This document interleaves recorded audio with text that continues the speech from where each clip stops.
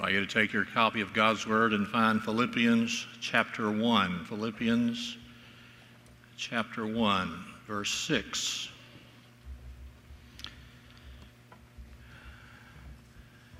In 1972, I began my seminary studies, Southwestern Baptist Theological Seminary in Fort Worth, Texas. I soon learned that the smartest man on the faculty was Professor John Newport, who taught philosophy of religion, and with whom I had two classes.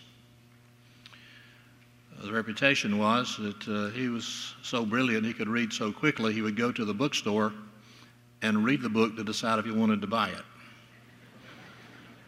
I actually saw him on one occasion at the bookstore just flipping pages. I'm sure he was reading it. He could read as fast as he could turn pages.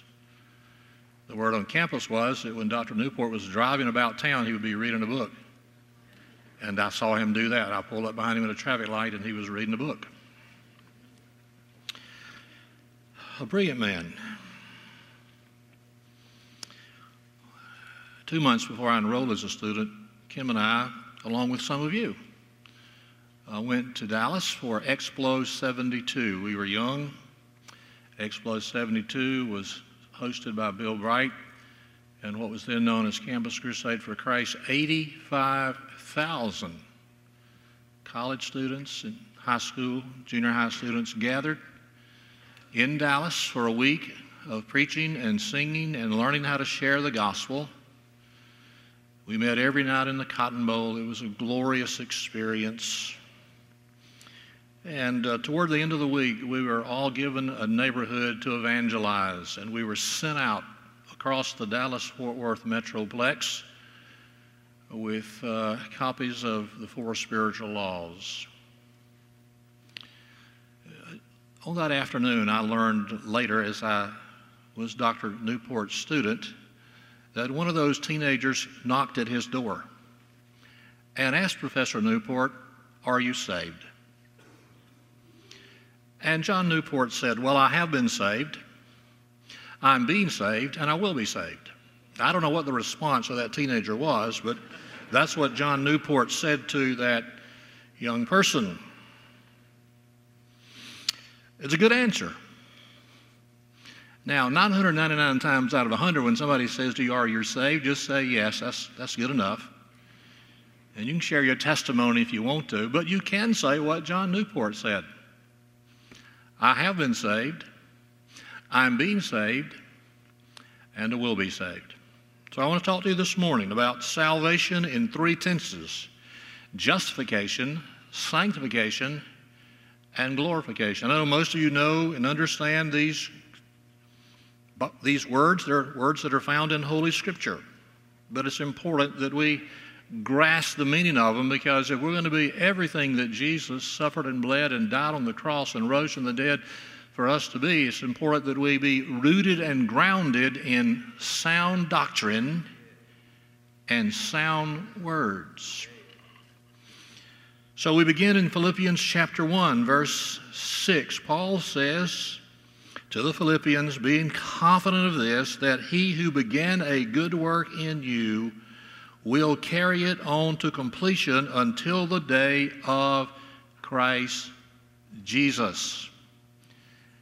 I want to suggest this morning that all 3 of these doctrines, the doctrine of justification, the doctrine of sanctification, and the doctrine of glorification, are found in embryonic form in Philippians chapter 1, verse 6. So let's begin with justification. Number 1, justification. I have been saved from the penalty of sin. If you are a Christian, you have been justified from the penalty of your sin. Now, if you'll look again in Philippians chapter 1, verse 6, Paul wrote, he who began a good work in you. Salvation begins at a moment in time.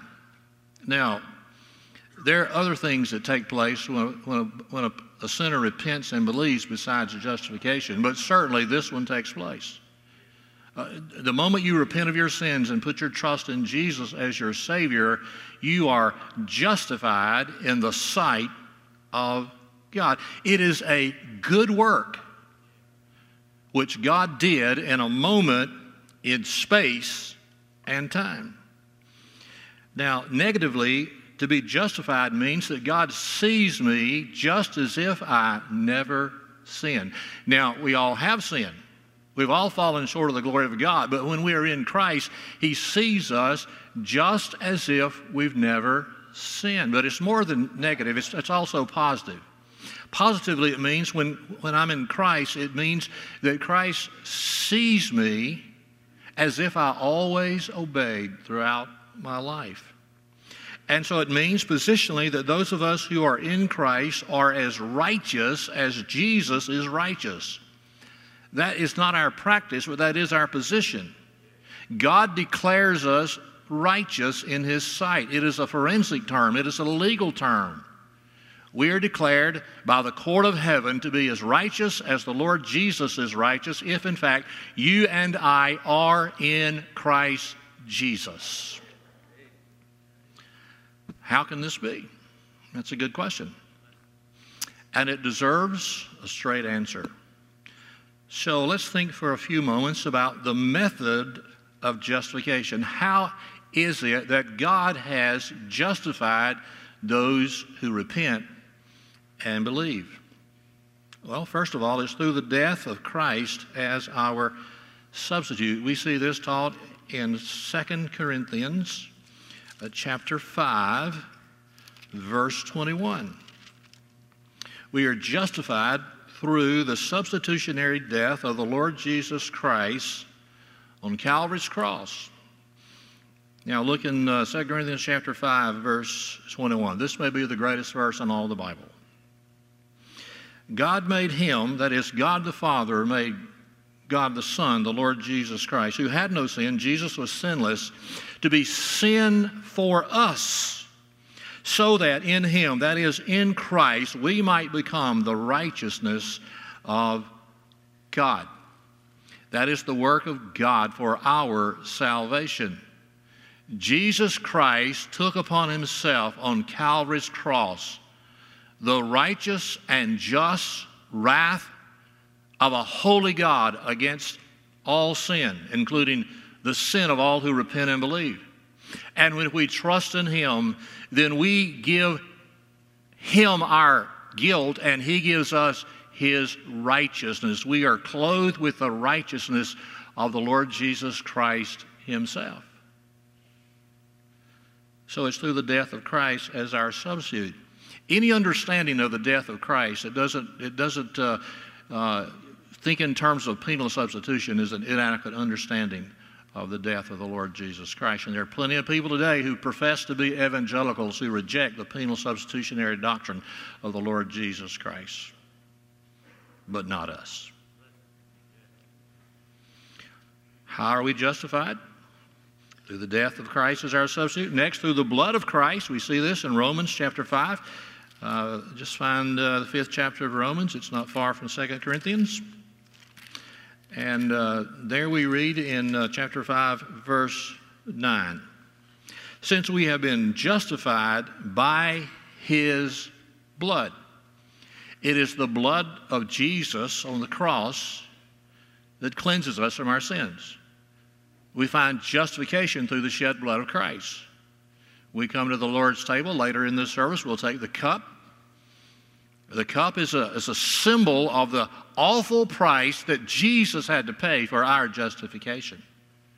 No shed blood, no justification. No justification, no hope for eternity. So, we are justified through the death of Christ as our substitute. We are justified through the blood of Christ shed on the cross. Next, we are justified through the grace of Christ. Look in chapter 3, Romans chapter 3, verse 24. And are justified freely by His grace through the redemption that came by Christ Jesus. Now, this is a grace gift of God to be declared just in the sight of God. No one of us deserves that. If we got what we receive from our righteous and holy God, we'd be cast forever and ever from His presence. But no, we have received from Him grace, so that God gives us this gift of salvation, this gift of justification, not because we're so good, but because we're so desperately needy. And so we sing Amazing Grace. It is amazing. Far more so than we can yet imagine. So we're justified through the death of Christ as our substitute, through the blood of Christ, through the grace of Christ. And then next we're justified by faith in Christ. Look in Romans chapter 3, verse 28. For we maintain that a man is justified by faith apart from observing the work of the law. Now, if you could keep the law, I suppose you could be justified, but you can't keep the law. Nobody keeps the law. Only Jesus kept the law. So we delude ourselves and deceive ourselves if we think we can do that when we can't. It is by faith in who Jesus is that we receive this gift of justification. Justification by faith was the great rallying cry of the Protestant Reformation. The Roman church of that day was selling indulgences, and you just sort of buy your way out of purgatory, and eventually you'll make it on to glory. There was a German monk named Luther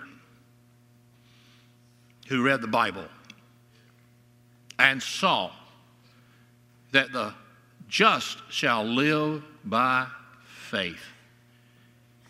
And he nailed 95 theses to the cathedral church there in Wittenberg, Germany, and a Reformation was on. And you and I, 500 plus years later, we are the recipient of that because Luther called us back to the faith of Paul and Peter and John and the apostles that is revealed in the pages of the New Testament. So how are sinners justified? Through the death of Christ, through the blood of Christ, through the grace of Christ, and by faith in the Lord Jesus Christ. But I want you to think with me not just about the method of our justification, but let's think for just a bit about the benefits of being justified by God. Let me share with you three. First, those who are justified have peace with God. Look in Romans chapter 5, verse 1. Therefore, since we have been justified through faith, we have peace with God through our Lord Jesus Christ. That's a grace gift, to have peace with God. Do you have peace with God? Do you have the assurance of eternal salvation? Do you know beyond any shadow of a doubt that you are a child of God? Righteous as Jesus is righteous. Do you have that peace, that settled peace? You can have it. Look at it again. We are justified through faith. We have peace with God. Those of us who are the sons and daughters of God, we have no fear of death, none, because we know God. We know He is our Father, and our eternal destiny is set and secure forevermore. We have peace with God. Number two, we have access to God. Look in Romans chapter 5, verse 2, through whom we have gained access by faith into the grace in which we now stand. To be justified means you have access to God through Christ. Now, you don't have to go to a priest for him to intercede and pray for you. You don't have to come see me and ask me or one of our pastors to pray for you. We're all priests of God if we're in Christ. We just go straight to the throne room in heaven. We have access to the throne room in heaven because we've been justified by Christ Jesus. We have faith in Him. God is our Father. We are His children. We don't need an intermediary. We have Jesus, our great high priest. We have peace with God. We have access to God. Then we have no condemnation. Look in Romans chapter 8, verse 1. What a wonderful promise we read here in Romans chapter 8, verse 1. Therefore, there is now no condemnation for those who are in Christ Jesus. That therefore goes back to the first 7 chapters of Romans. And in the first 7 chapters of Romans, we learn of the guilt of Adam's fallen race, and we learn of the justifying, saving grace found in Christ Jesus. Therefore, those of us who are in Christ Jesus have no condemnation. So don't let the devil tell you that you're a guilty sinner when you know your sins are under the blood of Christ. No condemnation. You haven't learned how to talk back to the devil, come see me, I'll teach you. A lot of people, not condemned, but they think they are. They just struggle and struggle and struggle. It's right here in the Word, no condemnation. So, we're talking about salvation today in 3 tenses: past, present, future. Past, we've been justified. We have been saved from the very penalty of sin. The penalty of sin is eternal death. We will never suffer eternal death because we have been justified. We've been saved from the penalty of death, eternal death. Number 2, sanctification. I am being saved from the power of sin. I have been saved in the past from the penalty of sin. I am being saved, present tense, moment by moment, from the very power of sin. Now, we won't go back to Philippians chapter 1, verse 6, but the Scripture says there, he who began a good work in you, that's justification, will carry it on. What God did in your life when you first trusted Jesus as your Savior, He will carry it on. He will do it today and tomorrow and the next day and all the days if we surrender to Him day by day. It's sanctification. This word sanctification is the word that means holy, to be set apart. It is an ongoing, progressive experience of salvation. Now, the goal of sanctification, first of all, is holiness. Look in 1 Thessalonians chapter 5. 1 Thessalonians chapter 5, verse 23. God is sanctifying His children. And in Paul's letter to the Thessalonians, we read in verse 23, may God Himself, the God of peace, sanctify you through and through. Your whole spirit, soul, and body be kept blameless to the coming of our Lord Jesus Christ. So the goal of sanctification is to be holy. In other words, to be like Jesus. So the longer you're a Christian, the more like Jesus you should be. With the passing of the days and the years, you are being increasingly conformed to the likeness of the Son of God. It's not automatic. Some people are not being increasingly conformed to the likeness of the Son of God because they're not seeking after the Lord. But those who are seeking after the Lord are being made increasingly like the Lord Jesus Christ. And so we're to be holy.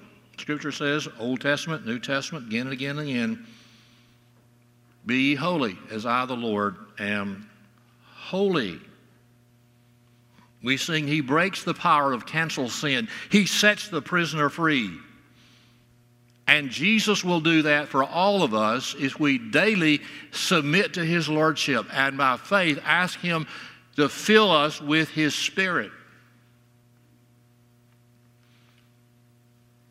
Now, you get justified in a moment in space and time. You get sanctified over the course of your lifetime.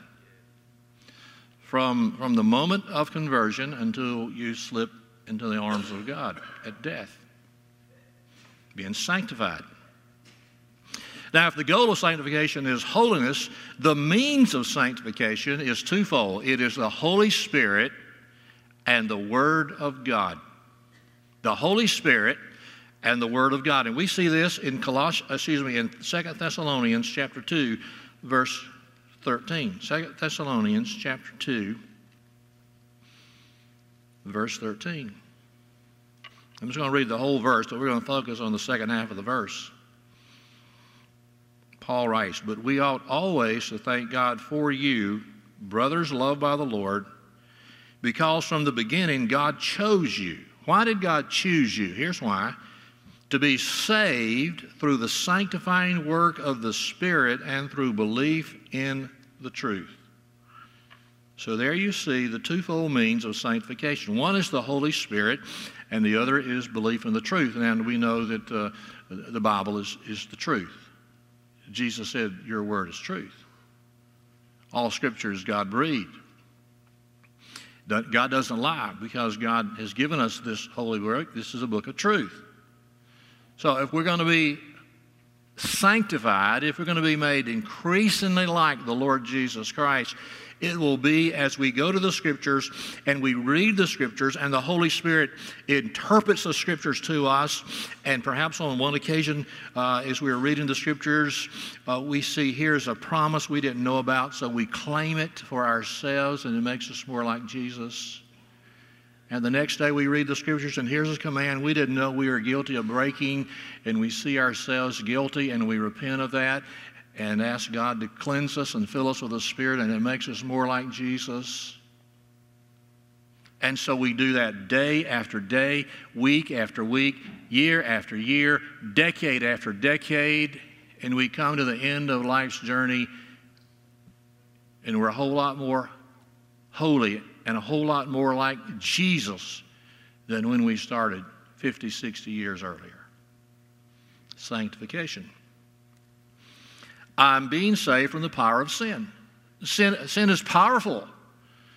But we have the Word of God and we have the Spirit of God to give us supernatural instruction and supernatural power, which is greater than the power of the temptation that comes against us.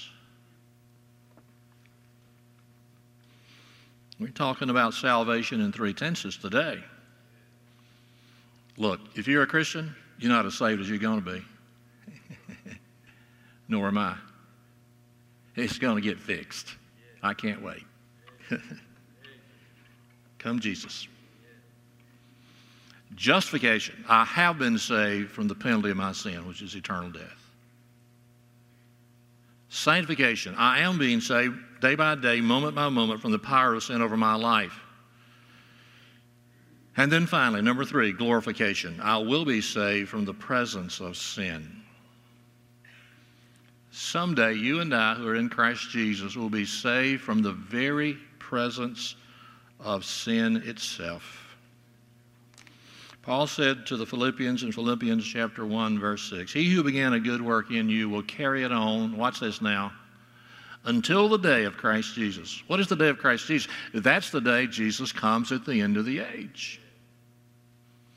And when Jesus returns at the end of the age, and we see Jesus, our salvation will be complete. We shall be like Him. We shall be like Jesus. We will be like Him in our soul. Look in 1 John chapter 3, verse 2. 1 John chapter 3, verse 2. Now I remind you that we are all soulish creatures. Soul is mind, emotions, and will. We have the capacity to think and decide. The capacity to think, that's our mind. Emotions, the capacity to feel. And then the will, the capacity to decide. In my mind, I know the truth. In my emotions, I love the truth. And in my will, I obey the truth. Now, look in 1 John chapter 3, verse 2. Dear friends, now we are the children of God, and what we will be has not yet been made known. But we know, K-N-O-W, we know that when He, that's Christ Jesus, appears, we shall be like Him, for we shall see Him as He is. And Jesus is perfect, and we shall be saved from the very presence of sin when we see the Lord Jesus Christ at the end of the age. Oh, heaven is going to be glorious, glorious. Far greater than you and I could ever imagine. But the best part about heaven, no sin. None. We shall be like Him. He was sinless, tempted in every way, but sinless. And when we see Him, we will be like Him. We will be delivered. We will be saved from the very presence of sin when we receive from Him our glorified resurrection bodies. But it's not just in our soul, it's in our bodies. Look at back in Philippians chapter 3. Philippians chapter 3, verses 20 and 21. Not just perfect soul, but perfect bodies. Now, when Paul penned these words to the Philippians, he was writing from prison. It's one of the prison letters. But he had hope. Things looked very dire for the Apostle Paul when he was in prison. But he knew there's glory ahead in God's good time. Verse 20 and 21, but our citizenship is in heaven, and we eagerly await a Savior from there, the Lord Jesus Christ. Our Savior is coming back. Verse 21, who, by the power that enables Him to bring everything under His control. What kind of power is that?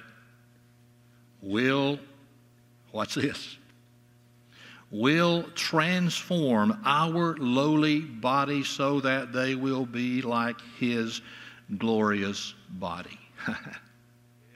I'm going to get a body like that of Jesus. His glorified resurrection body after He came out of the tomb. That's our destiny. I'm going to lay aside my pain,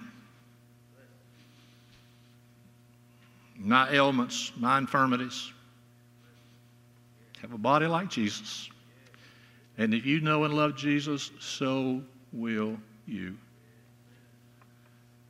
These old earthbound bodies are not fit for heaven. These broken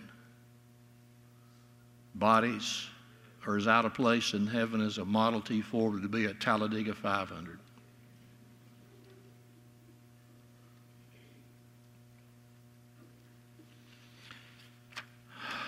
Hallelujah. He who began a good work in you will bring it to completion on the day of Christ Jesus.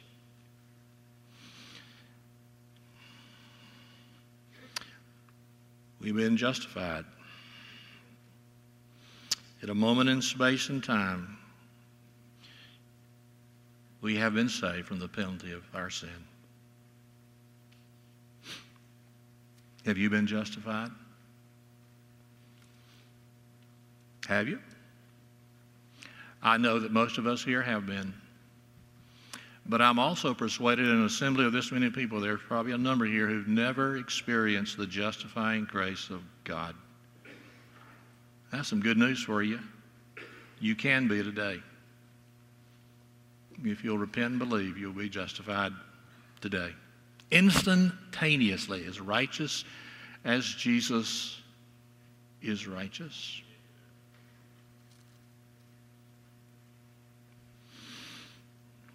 We are being sanctified. We are being saved day by day from the power of sin against us. We walk with the Lord. Are you being sanctified, or are you just living a carnal, fleshly, worldly life, living for the things of this world that do not satisfy, when you know fully well only Jesus satisfies?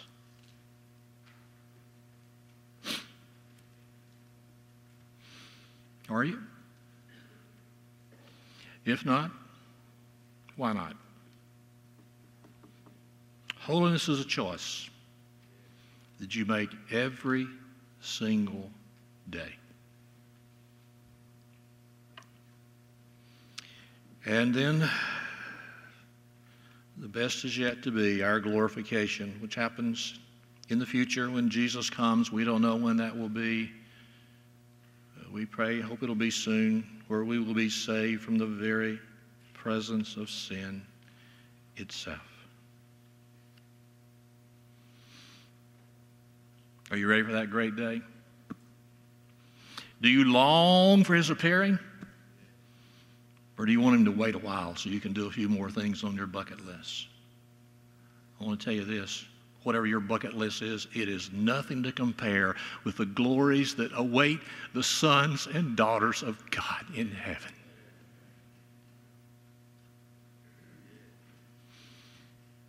Do you say with John in the Apocalypse, even so, come, Lord Jesus.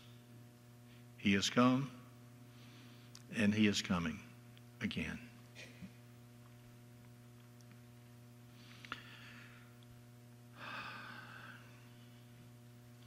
Would you pray with me? God our Father,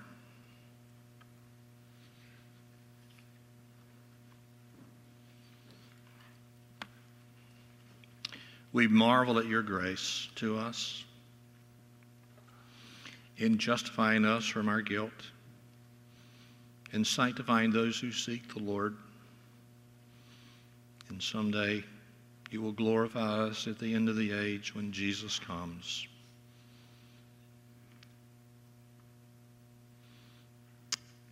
Thank you for this grace and mercy to us.